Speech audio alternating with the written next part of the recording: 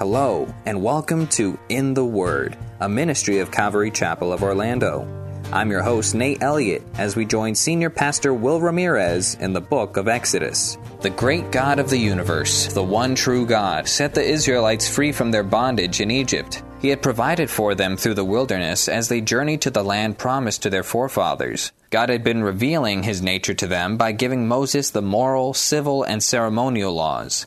But we will see the Israelites had already violated their covenant and agreement with God. We join Pastor Will in Exodus chapter 32, verse 1. Throughout Genesis, we had watched as that God had made promises to each and every generation. And now we come to the place where in Exodus, the nation is born down there in Egypt, and God has made a promise to that new nation. And God is bringing them, He's made three promises actually. He said, I will bring you out of Egypt. I'll bring you into the promised land. I'll be your God. You'll be my people. We'll have a relationship together. We're in that promise right now about Him having a relationship with them. He's already fulfilled the first one, brought them out of Egypt with might and power. Now He is establishing the basis upon which they will have a relationship with Him, the covenant they make with God. And we finished in Exodus so far learning about God's instructions to Moses for how the people were to worship Him. And as such, our attention now returns to the people below. What were they doing while Moses was up on the mountain for 40 days? Well, we're going to find out they weren't doing anything. They certainly weren't moving forward in their relationship with God. And while God's presence is right there on the mountain, Mount Sinai, right there for them to see,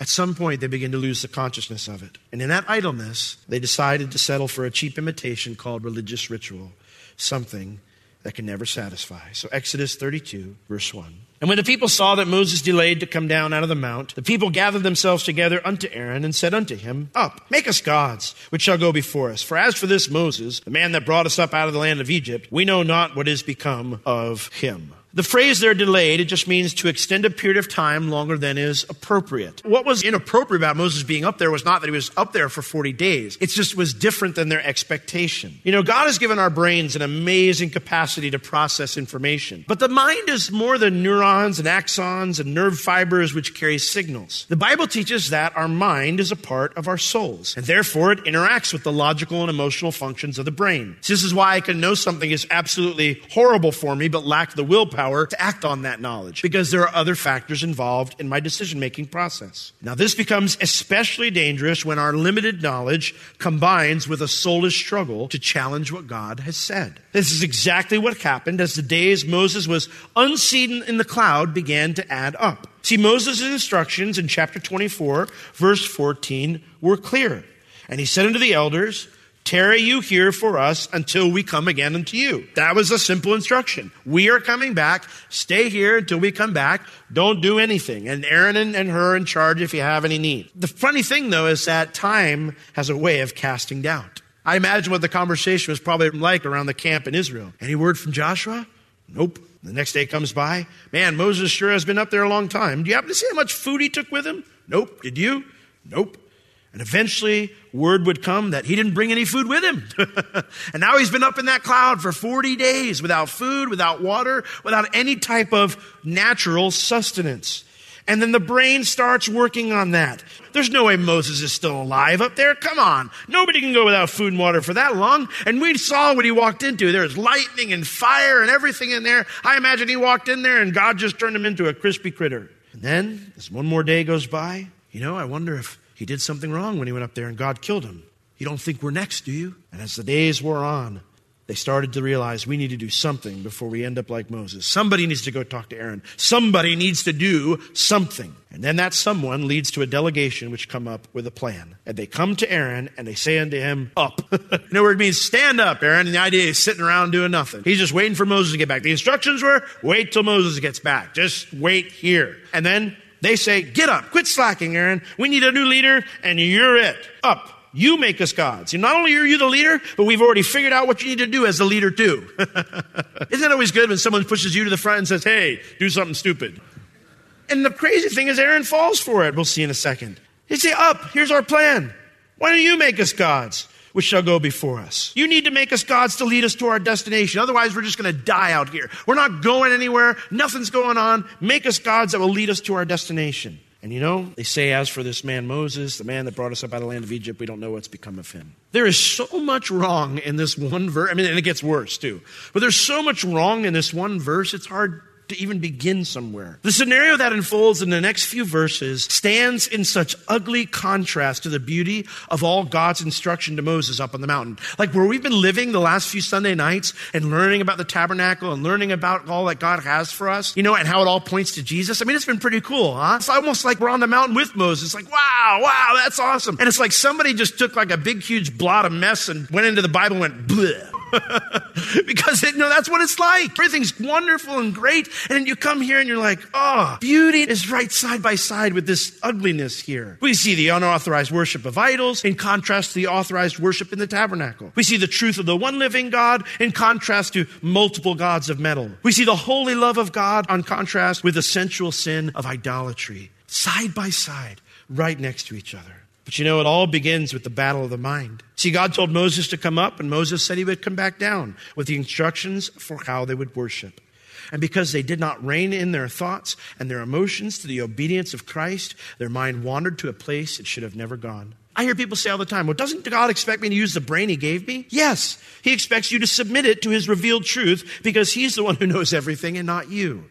God didn't give you a brain so you could just use it. People use their brains in all sorts of horrible ways. God gave you a brain to use it. No, I've seen people use their brains. Some of the most intelligent, the most educated, most diabolical people have used their brains. He didn't give you a brain to use it. He gave you a brain to submit it for a use that glorifies him. Turn to 2 Corinthians chapter 10 with me. These verses have been so helpful to me in my Christian life because this is where every battle is fought from a practical sense. Obviously, it's fought from a spiritual sense of being filled with God's Spirit. But from a practical sense, this is where every battle is fought. If you have marriage problems, this is where you practically fight that battle. Paul says in 2 Corinthians chapter 10, beginning in verse 3, "For though we walk in the flesh, we do not war according to the flesh. For the weapons of our warfare, they're not carnal or physical, but instead they're mighty through God." The implication is they're spiritual. "And they're mighty through God to the pulling down of strongholds." So what are they? Well, here he says it. "Casting down imaginations." Casting down, literally what that word imaginations means is arguments of the mind. Casting down the arguments that your mind brings up. Taking them and just throwing them down.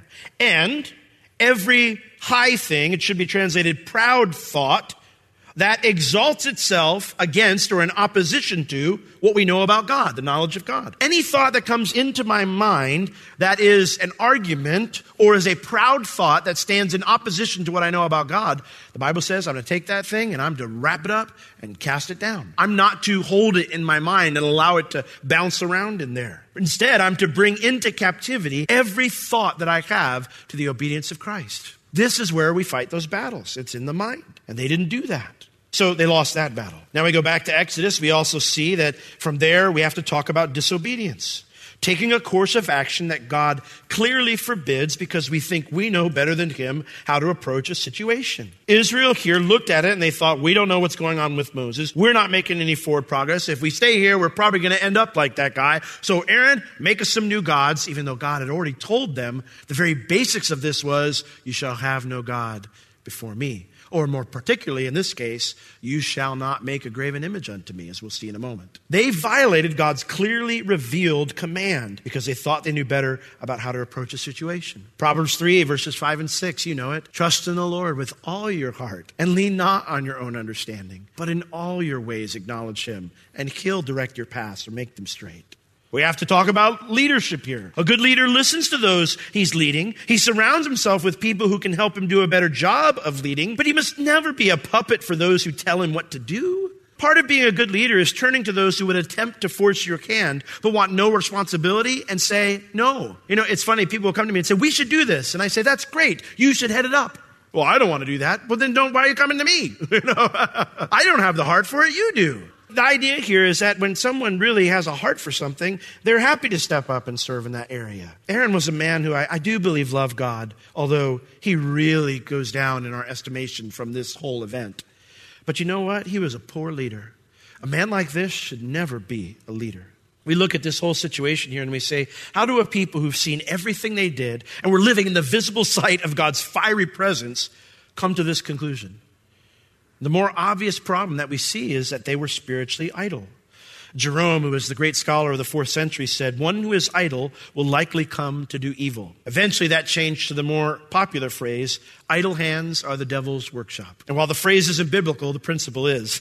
See, God designed us to grow spiritually. And when we're not, we sense an emptiness in our lives. And if we don't respond to that emptiness by drawing close to God, we begin to lose consciousness of his presence. And when that happens, we very much feel the need to do something. And so the next logical step is to seek some quick fix to restore it. And this usually results in a cheap imitation, often in the form of a ritualistic substitute.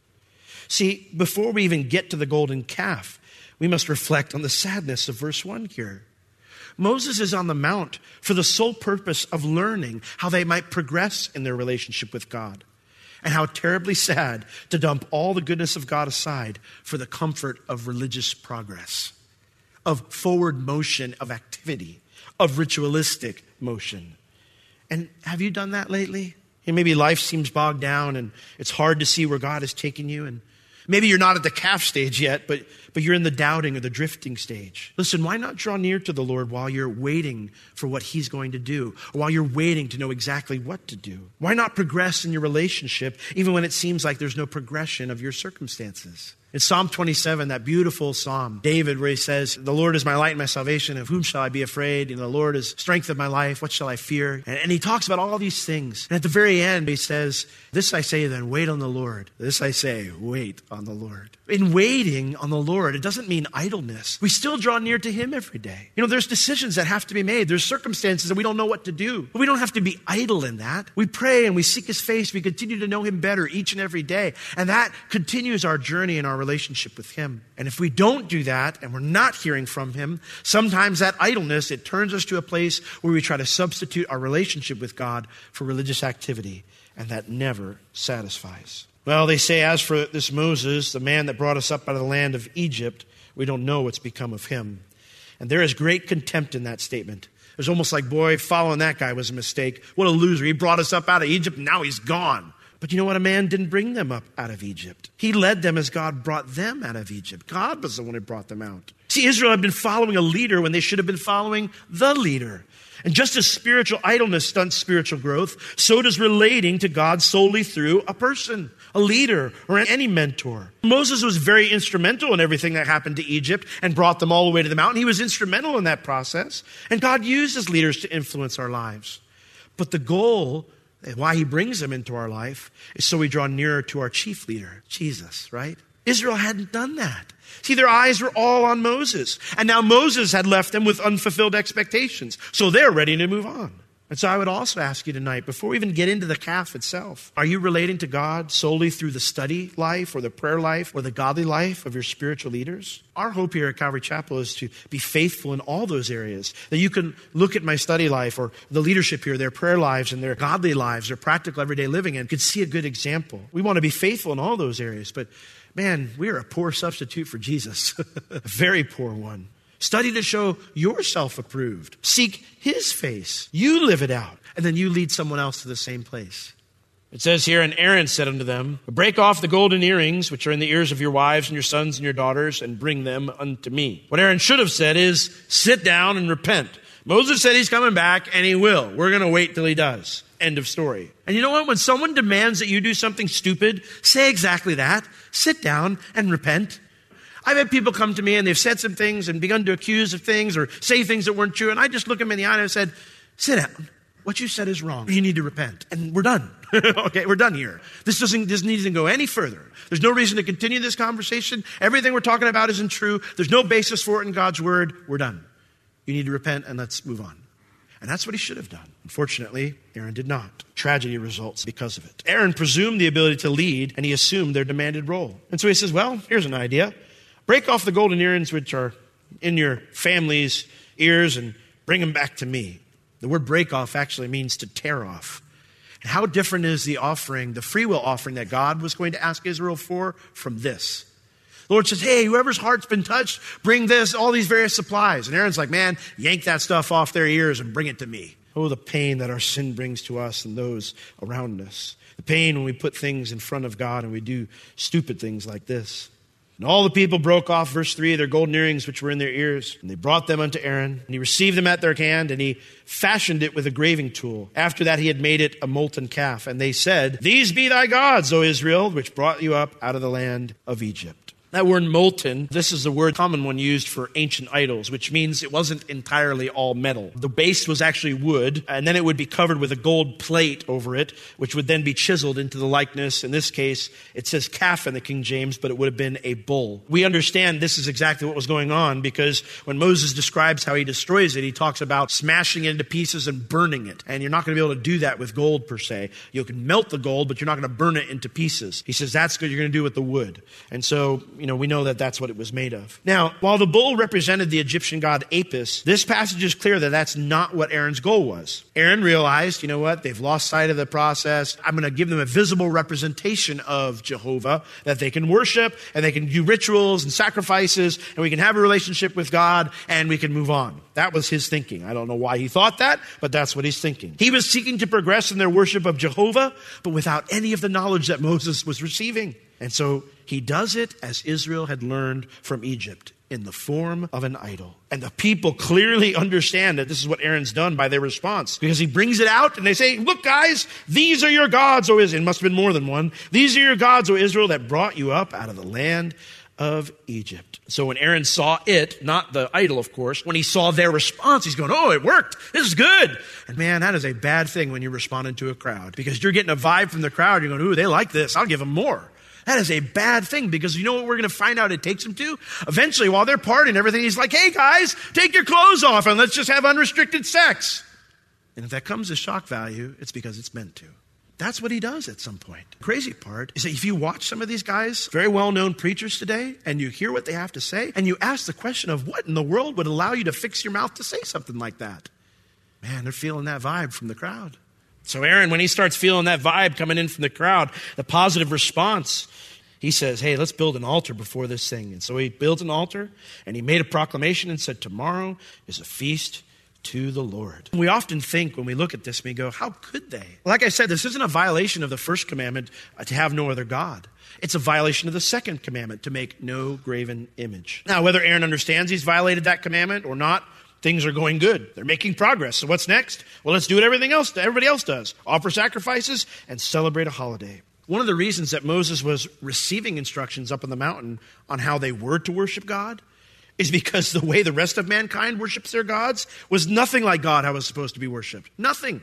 See, Aaron may be seeing progress, but it's all in the wrong direction. And it culminates here in verse 6. And so, the next morning, they rose up early on the morrow, and they offered burnt offerings, and they brought peace offerings, no sin offerings. And the people sat down to eat and to drink. And then here's where it culminates.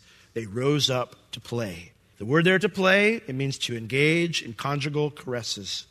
The implication is that this took place in a public, unfettered manner.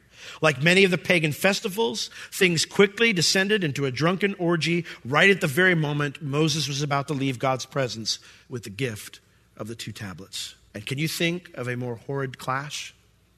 Verse 7, and the Lord said unto Moses, go, get you down, for your people, which you brought up out of the land of Egypt, have corrupted themselves. My mind has such great difficulty placing these two events side by side. Of Moses up on the mountain, receiving all this benefits from the Lord, all the instruction in the presence of God, and all this ugliness going on right down below. But there it is, while it's happening right in front of the Lord pipes up to Moses, and he says, Moses, you need to go. You need to get down there, for your people, which you have brought out of the land of Egypt, have corrupted themselves. They have brought ruin upon themselves. They have turned aside quickly out of the way which I commanded them. For they have made them a molten calf, and they have worshipped it, and they have sacrificed thereunto. And they said, these be your gods, O Israel, which have brought you up out of the land of Egypt.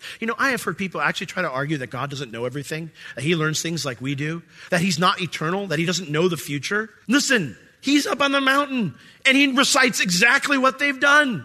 You're not going to be able to defend that position biblically. He recites exactly what they've done to Moses. You know what they've done? Let me tell you what they've done. Notice he calls them your people, which you brought up out of the land of Egypt. Moses, they're not my people anymore because my people don't do those things. In all seriousness, God speaks of his people, of the Israel, as if he's disowned them. And there's plenty of reason for him to do so. They've clearly violated the terms of the blood covenant. Whatever you want us to do, Lord, we'll do it. Okay, here's just 10 things. Not that much.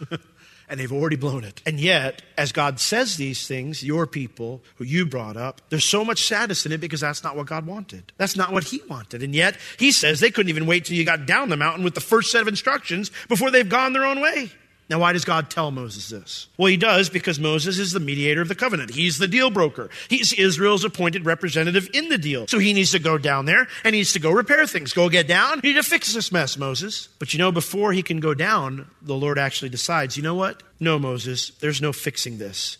They're just going to do it again. So look at verse 9. And the Lord said to Moses, I have seen this people, and behold, it is a stiff-necked people. Now, therefore, let me alone, that my wrath may wax hot against them, and that I may consume them, and I will make of you a great nation. Let's get some context here, okay? This is going on. The Lord turns to Moses. He's just given him those 2 beautiful tablets as a memorial of the time they've had up there, this beautiful gift from God, written with his own hand. Moses had nothing to do with it. And now all of a sudden, this happens, and the Lord turns to Moses and says, Moses, go down there, and you need to deal with your people. This deal, this covenant's at risk because of what they've done. And then Moses turns to go, and he says, you know what? Wait a second. Actually, I know this people. I know what they're like. They are stiff-necked. And so you know what? Don't go down. Get out of my way. I'm not bothering with it anymore. I'm just going to wipe them all out. And then I'll start over and make a new nation from you. Now, Moses, you got to think for him, he's got to be going, what? Wait a second. I mean, this is horrible news that they're doing this. And you send me down, but now before I even take a step, you recall me back. And now you're going to wipe them all out and there's no deal anymore. This can be a very confusing passage because it seems like God changes his mind on a couple occasions. We wonder which, okay, God, are you kind of, are you bipolar? Are you, I'll go fix it. No, you know what? Forget it. I'm done with them. I mean, what's going on here really? Well, the first thing the Lord is he mentions, I have observed this people, and you know what? They are a stiff-necked people. The word stiff-necked means stubborn and rebellious. Israel had no problem bowing their necks to worship the calf, but they wouldn't even yield to this simple command from God not to make a graven image of him. And so the Lord, you got to understand what he says first. He says, let me alone, which means let me rest. I'm done dealing. Don't go down there. And he mentions to him, I will make a great nation out of you. For Moses, the reason the Lord says this is God had made a promise to the patriarchs. He couldn't just wipe them all out and be done. So God says, you know what? I made a promise, I will keep it, but I'm going to start over with you and wipe the rest of them out, and we'll begin from scratch. This is an entirely unexpected sequence of events. It is confusing at first when you read it. In fact, it seems way out of God's character, even with the severity of their sin, way out of God's character. Even when he came to destroy Sodom and Gomorrah, which was bad, what did the Lord say to Abraham? He came to Abraham and he said, shall I not tell my friend Abraham about what's on my heart here and what I'm about to do? And so he turns to Abraham and says, Abraham, the cry of the sin of Sodom, it's great, man. I need to do something about this. I'm going to destroy it. And Abraham's thinking, my nephew Lot's in that city, his family. It's truly God's not going to destroy the righteous with the wicked. And he appeals to God. He says, God, surely the Lord of all the earth will do what's right. You're not going to destroy the righteous with the wicked. If there's 50 righteous, you'll save the city, right? And the Lord goes, of course, you're right. I am the Lord of all the earth, and I do what's right. So if there's 50 righteous, I'll spare the city. And Abraham's thinking, I've been to Sodom. I don't know if I can get 50. How about 40? And the Lord's like, you're right. If there's 40, I still won't destroy the city. And finally, he gets him down to 10 because he's thinking, Lot, I don't know about his wife. I think she's saved. He starts going through the list. He's thinking, I know there's got to be 10. And he stops there. And the Lord says, if there's 10, I won't destroy it. And even then, we see what God's response is afterwards, is that he doesn't destroy it until he brings all the people out who were righteous. God doesn't destroy the righteous with the wicked. So even in that great judgment, God was gracious and merciful and patient. So Moses is hearing this and he's going, this doesn't seem to match with God's character. So to properly understand what's going on here, we need to establish what we already know is true. Number one, we already know that all Israel did not worship that calf. The Levites, we're going to learn later in this chapter, maintained their purity, as we'll see later on. So wiping out the entire nation would have been unjust. Secondly, God's initial command to send Moses down to repair the arrangement by dealing with the sin of the people, that is what he wants. That is God's will in this. That's why he said that first. Thirdly, Moses has just had an amazing 40 days with God. This turn of events had to be incredibly shocking to him, heartbreaking, and frustrating. And you know what? Had the second option never been brought forth, God might not have had to destroy all the people. Moses might have went down and wiped them all out. Can you imagine here? Moses got these things. He's saying, Lord, it's been an awesome time. The Lord's like, you know what, Moses? Go down there and fix these people. And Moses that's a long march, and he's carrying these things. He's going, I'm going to get these people, And by the time he got down there, and we know he's got an anger problem, by the way. By the time he got down there, I don't know if he would have been an accurate representative of God's heart to the people. And so Moses hears this second option, and it catches his attention. In light of the things we do know, the traditional and correct interpretation here is that God had no intention of wiping Israel out. He longed to forgive. Sin is a big deal. It completely severs the connection we have with God Almighty and affects the people around us.